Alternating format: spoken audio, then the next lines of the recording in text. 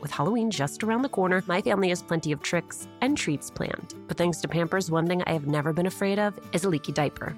Fear no leaks with new and improved Pampers Swaddlers, now featuring a blowout barrier at the back waist that helps prevent up to 100% of leaks, even blowouts. We've always looked forward to getting the girls dressed up for Halloween when they were babies. And with Pampers, we knew that in addition to being absolutely adorable in their costumes, they would be dry, clean, and comfortable. With Swaddlers, you can rest assured that you have superior leak protection while keeping baby skin healthy. Pampers Breathe-Free Liner wicks away wetness, allowing baby skin to breathe, while the lock-away channels help keep baby skin dry and healthy.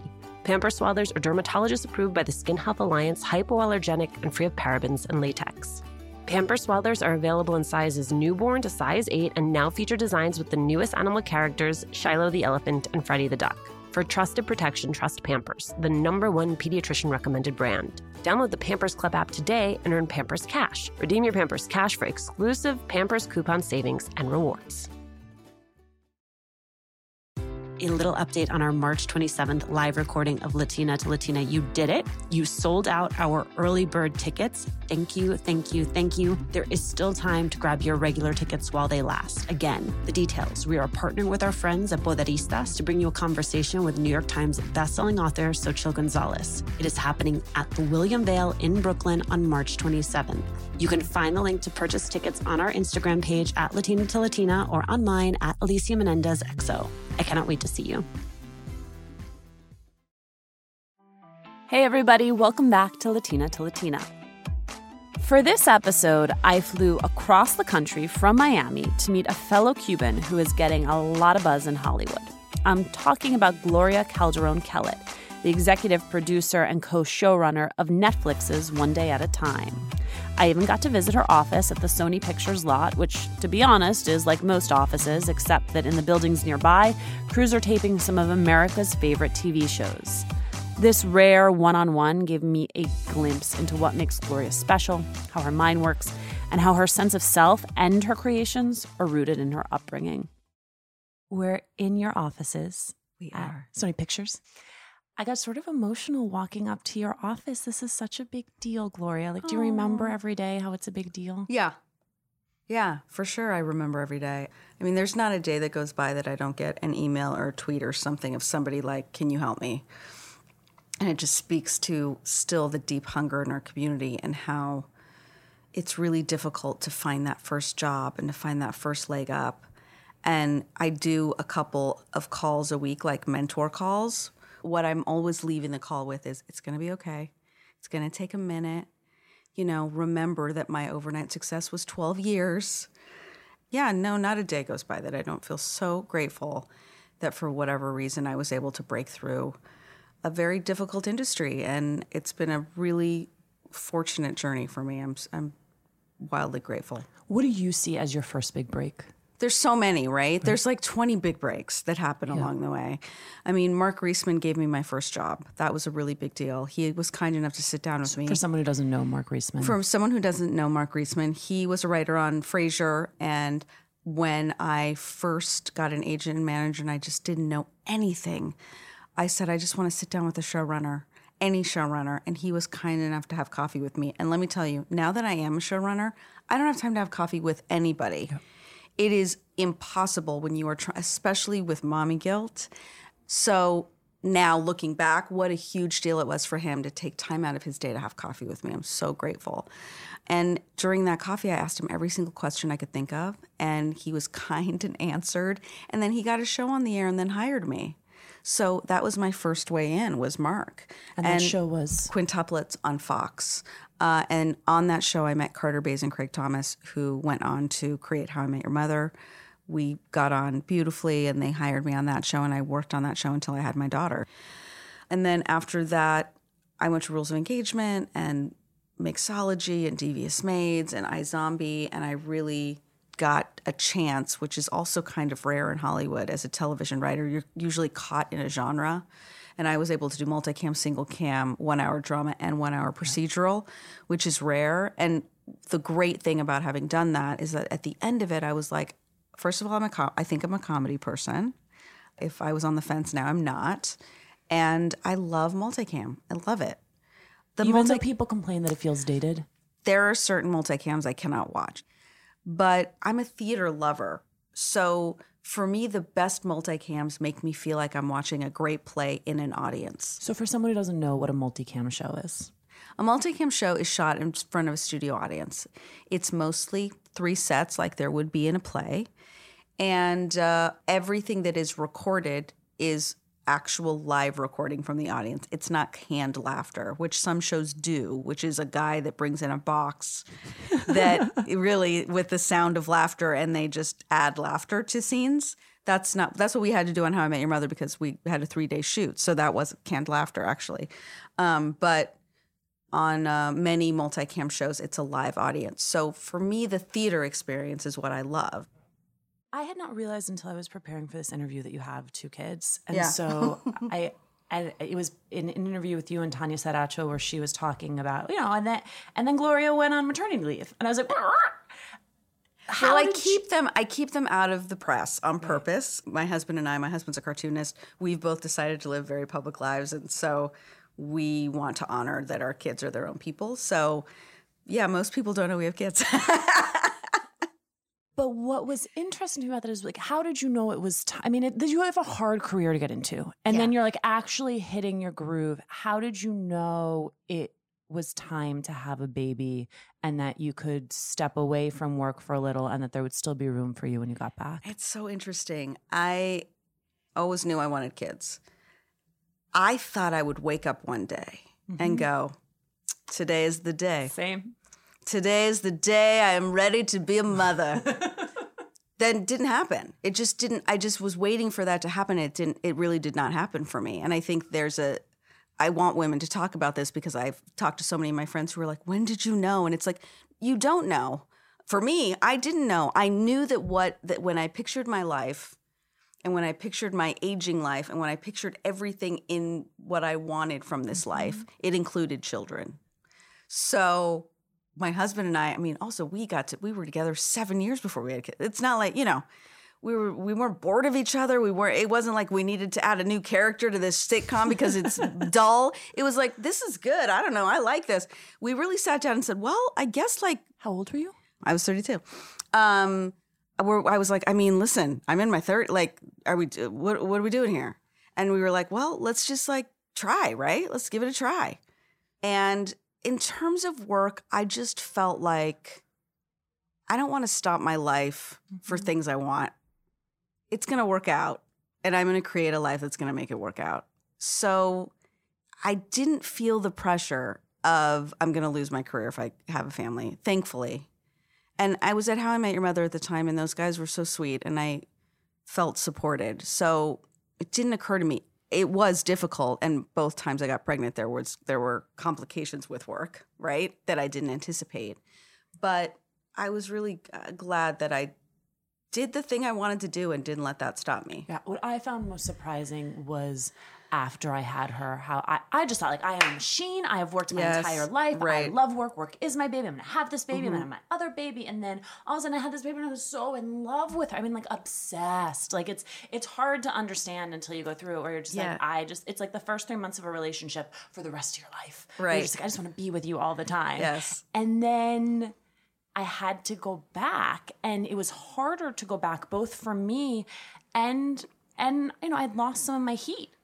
There is some reality to stepping away and then going back and having to reintroduce yourself and being a mom when you reintroduce yourself because in our society, it's not cool to be a mom. Yeah. No, I would definitely say the hardest part was returning and feeling like I had to be exactly who I was before. Which you're not.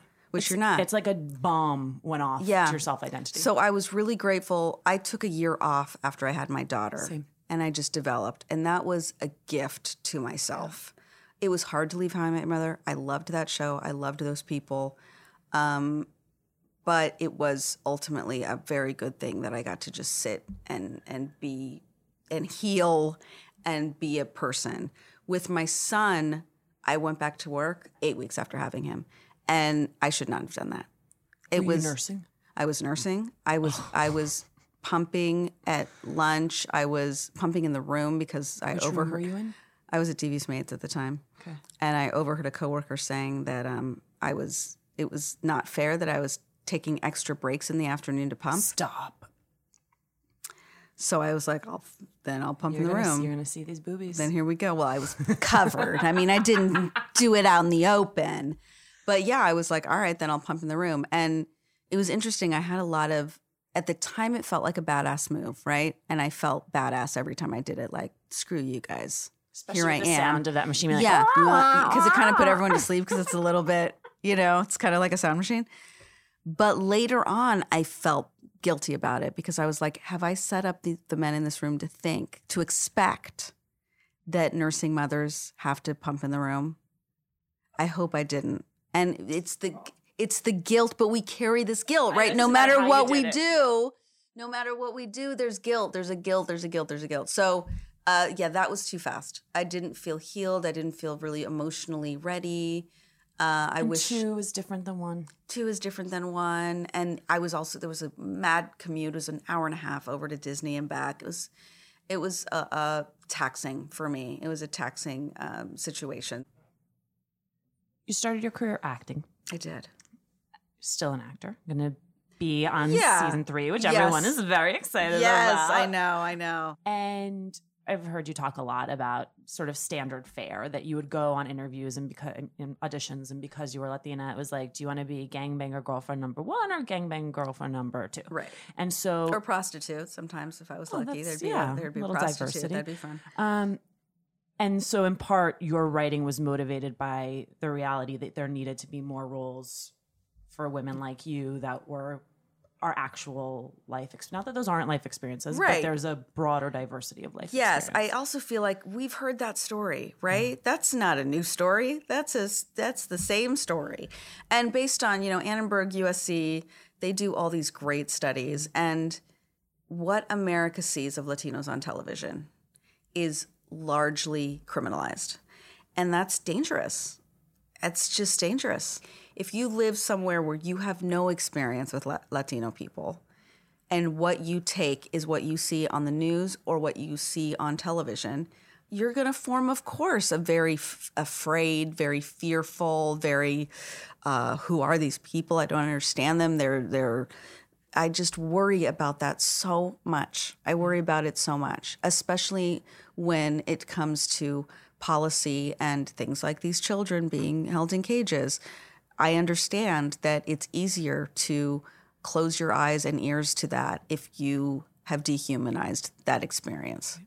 And so the humanizing of that experience is what is very, very important to me in all the work that I do. So talk to me about how you got a call that Norman Lear wants to do this show? Yeah. And is there a part of you that's like, no me diga? I mean, listen, I remember exactly where I was. And it was like, what? Where were you? Oh, I just left a spin class. I say that because it makes it sound like I spin all the time, which I wish I did. I don't really anymore. But I had to level myself on my car because I was like, what? And then immediately my thought was, I don't know if he should do it, but I'm not going to not meet Norman Lear. I'll go to that meeting, of course. So I went, and I tell people, the first 30 minutes I couldn't tell you what happened because I don't know. I was in a what's happening, and there's freaking pictures of him with presidents, and you're like, what's going on? Then he really puts you at ease. He's a walking little love ball, and he's sweet, and he's curious, and he could very easily sit in his beautiful mansion and put his feet up because he's done plenty in this life.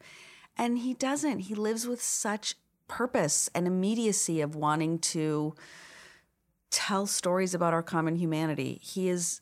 I realize for people, I should just back up and say Norman Lear, legendary producer. One day at a time. When my babies were going through their exploration stage, I had so much to worry about. Falling over, bumping heads. What did she just put in her mouth? The list was endless. But when they were in Pampers Swaddlers, I knew I never had to worry about a leaky diaper. Swaddlers are great for both baby and mommy. They keep your baby's skin healthy and dry with Pampers Breathe-Free Liner, which wicks away wetness, allowing your baby's skin to breathe. Swaddlers have always given me peace of mind knowing that diaper rash and leaky diapers were not in our future. There's also the blowout barrier at the back waist to help prevent up to 100% of leaks, even blowouts. Pampers Swaddlers are dermatologist approved by the Skin Health Alliance, hypoallergenic and free of parabens and latex. Your baby deserves that. And they're available in a wide range of sizes from newborn to size 8, and now feature designs with the newest animal characters, Shiloh the elephant and Freddie the duck. Having a diaper you can depend on is important, and it's why I have always loved Pampers, the #1 pediatrician recommended brand. Download the Pampers Club app today to start earning rewards with every diapers and wipes purchase. Not to mention, get great parenting content with Pampers Club. Hi, Latina to Latina listeners. It's Brenda from Tamarindo Podcast. And if you love Latina to Latina, then we know that you're going to love Tamarindo Podcast. And if you're in the LA area and can't make it to the Latina to Latina live event, we'd like to invite you to our event on March 28th. At 6:30 p.m., we're hosting Amigas Blossoming, a night of celebrating and cultivating blossoming friendships. This will be in Highland Park, and all the details to RSVP for free are at tamarindopodcast.com/events. Hey, Red, what are you up to? Just making sure all the M&M's gifts are wrapped and the ball's filled. Remember that one holiday party when we had no M&Ms? Oh boy, I still have nightmares. The cookies? Yeah, you used all the M&M's candies that were meant to decorate the party treats, to decorate snowmen. You did it again, didn't you? They do look cute, though. Bringing cheer, M&M's for all fun kind. Is a show that you are now show running, but was originally a show of Yes, Norman but Lear's. most famously, I would say All in the Family, The Jeffersons, Maude. Yes. It was really incorporating sociocultural issues into his work before other people were doing it. Way before anyone else was doing it. People were doing sort of silly sitcoms, and he was doing really socially conscious sitcoms where people were talking about real things. Woke before people were woke. Yep, that's right. That's right. And so then when you get the offer, do you just say yes? No, I talked to him. We talked for a long time, and I felt comfortable enough to say, I'm not sure you should do this. And he said, why? And I said, because the Latino experience, we're hard on work. We're hard on it. And I think we're hard on it because there is a starvation in our community for actual representation. Right. So when something exists, all Latinos want it to represent them, but it can't possibly, right?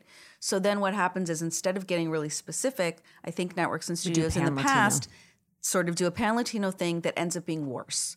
And then you're out, right? It feels like someone got in there. It feels like a stereotype and you're out. And he's like, well, what would you do? What if you were divorced, what would that look like? And I was like, well, I don't want to entertain that. I said, well, my parents come to my house every day. Literally, my dad just walked into my house to pick up my kids to take them to camp.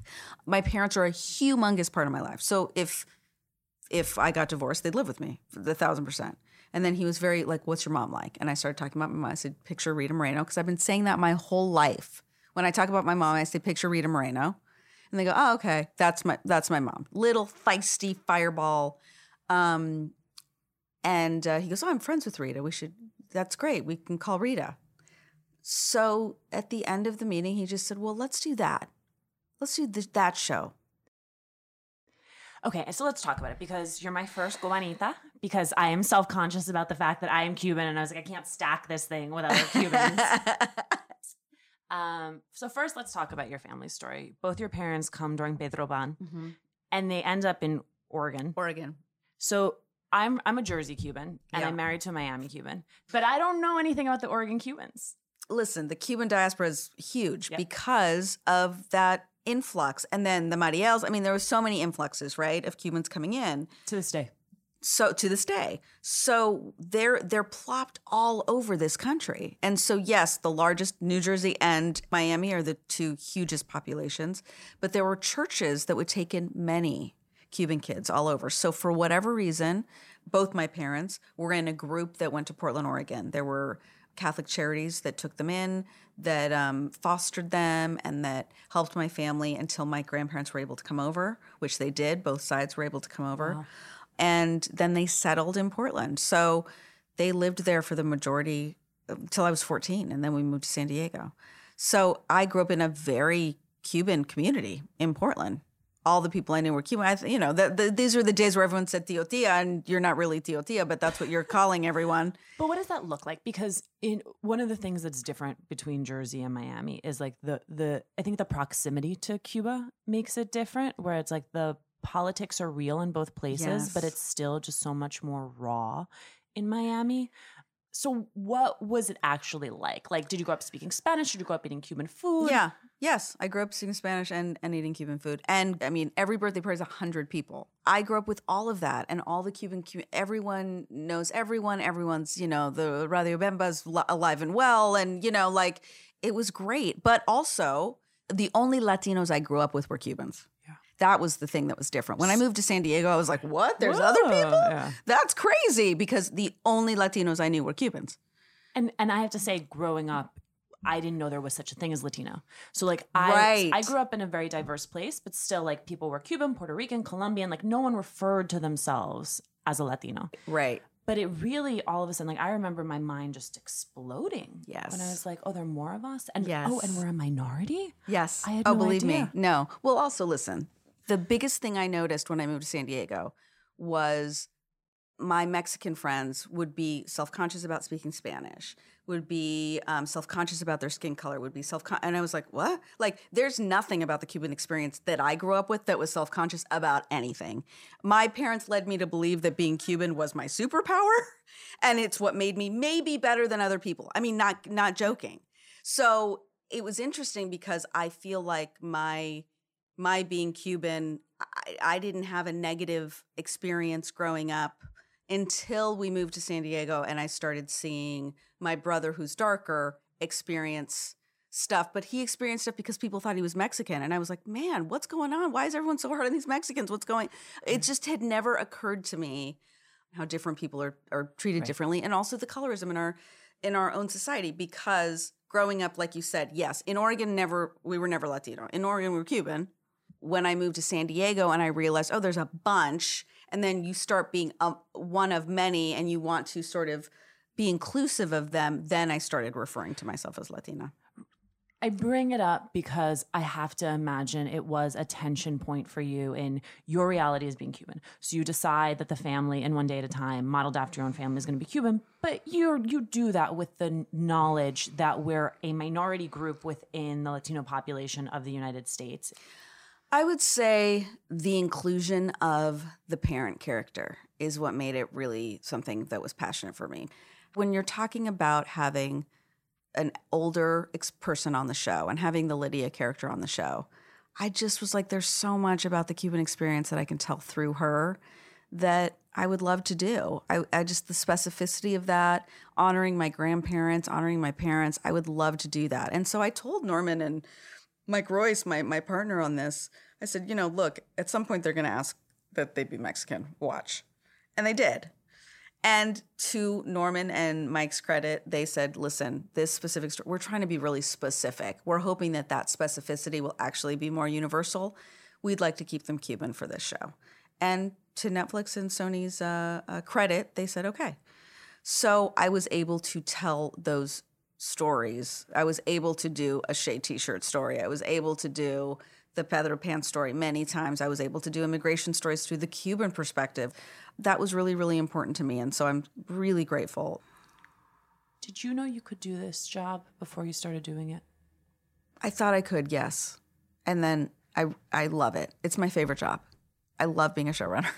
I love saying yes or no and fighting for things. I think what people also don't know in the grand scheme, they don't know how many fights there are. It's a lot of fighting. Like, I have stopped fighting with people on the internet when they quibble about some small thing here or there, because they have no idea the journey of getting one Cuban show on television. It's hard. So, like, let good things be good. Let good things be good. Yeah, when I read your Wikipedia page, what I love about it is you've done every job. You've done everything in every medium. So award-winning plays, web series, short films, sketch comedy groups, every writer's room, and now you get your moment. What is the closest you ever came to quitting? Oh, that's interesting. I mean, for a minute, it was a daily thought.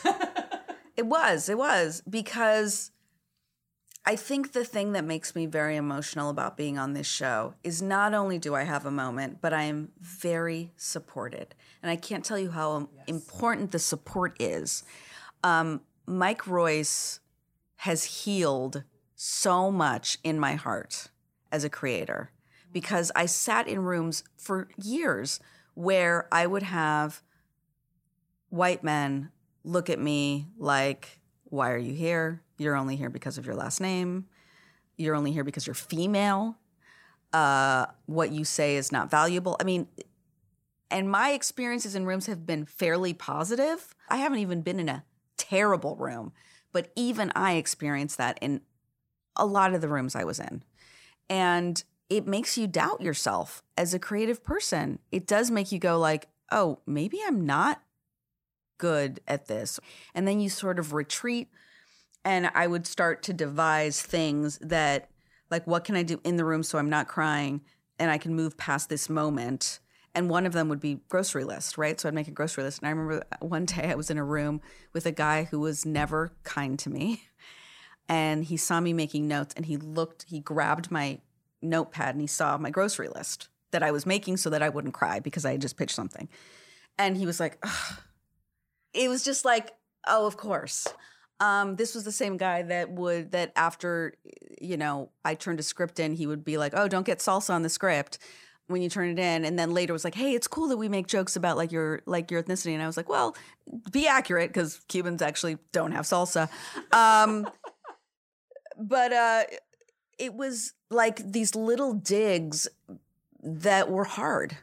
And the more women would be in rooms, the more lovely, look, there were also a lot of white guys that were awesome. So this is not a anti-white guy. I'm married to an amazing white guy who I've got white friends. And by the way, the other thing that I want to say in this thing, I didn't even know I wasn't white till I moved to San Diego because I grew up thinking I was white, 1,000%. Cubans think we're white. Cubans identify as white. You are white. Yes, I am white. Racially. But in a writer's room? In a writer's room, definitely not white. Definitely not. So there was a lot of times. And I think the thing that fueled me, thankfully, I think is my parents' Cuban spirit. You start feeling hurt, you double down. History of them. So for those of us who are watching you, right, it's just like on the rise. Yes. It's all happening. Yes. Like she wanted to Shonda it up and it's happening and yes. It's happening for her and it's happening for us. And then there's always like a record scratch. Yeah. For those of us who don't know, what does it take to pitch a show? What does it take to get a show picked up? And then what is it like when it doesn't turn out exactly the way you thought it was going to? So when you pitch a show, you put together the characters, the world, what the pilot episode is, and then what it is in series. So History of Them was really based on my daughter who hates social media. So she doesn't want to be on Facebook ever. So the one thing she likes is the On This Day. On This Day 4 years ago, cool. Right? Cool feature. She loves that. And so that's why she allows family photos to go on. So like, I think Thanksgiving and Christmas and Easter, she'll allow a family photo to go on Facebook because she likes being able to look back. And she said, like, it's kind of like a scrapbook, Mommy. And I thought, oh my God, it is a scrapbook. My grandkids, if they want, will know what I ate on certain days. If I could have this for my grandparents, like amazing. So the History of Them is a daughter in the future tracking her parents' relationship by looking at their social media and putting pieces together. She's heard the stories, now she's looking back. And so it has a How I Met Your Mother element in that it's somebody looking back. But I also really wanted to talk about how we curate our lives, how fights are happening and then you take a happy photo, all of that stuff that I still feel is something that I would love to explore in series. I also wanted to show a loving Latino couple. It was very important to me. I think especially Latino men on television are portrayed really just as drug dealers and cops and firemen or as like sexy Latin lovers and nothing else. So to be in a comedy where there's a loving Cuban father was so important to me. To honor my dad, who's like the biggest yummy love bug ever. So this is a relationship of two people that love each other and are in a loving, committed relationship. And they sort of become the parents to this group of friends.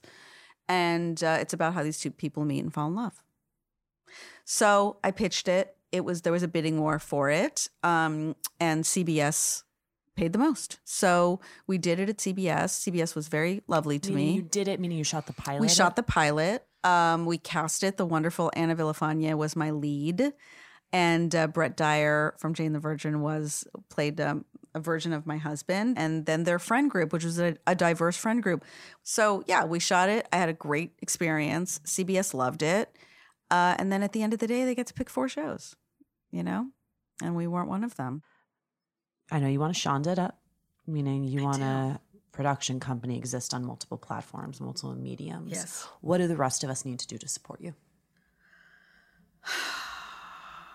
Let good things be good. I would say support other Latin creators as well. What does that look like? That looks like giving things a shot. It's interesting. I think as a community, we are quick to say no because we've been hurt. And I get it. I think let's try to heal our hearts by seeing that when one of us wins, all of us wins. Thank you. Thanks for joining us today. Latina to Latina was originally co-created with Bustle. Now the podcast is executive produced by Juleka Lantigua Williams and me. Sound edited by Oluwakemi Aladasui. Email us at hola@latinatolatina.com. Send us ideas for guests or talk to us about what's on your mind right now. Remember to subscribe or follow us on Radio Public, Apple Podcasts, Google Podcasts, or wherever you're listening. And please leave a review. We love hearing from you.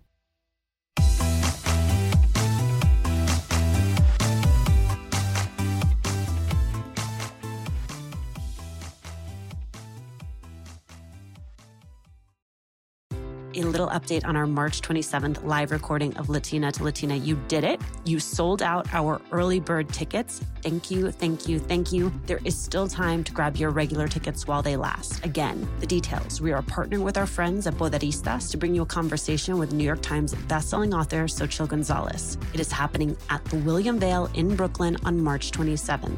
You can find the link to purchase tickets on our Instagram page at Latina to Latina or on mine at Alicia Menendez XO. I cannot wait to see you.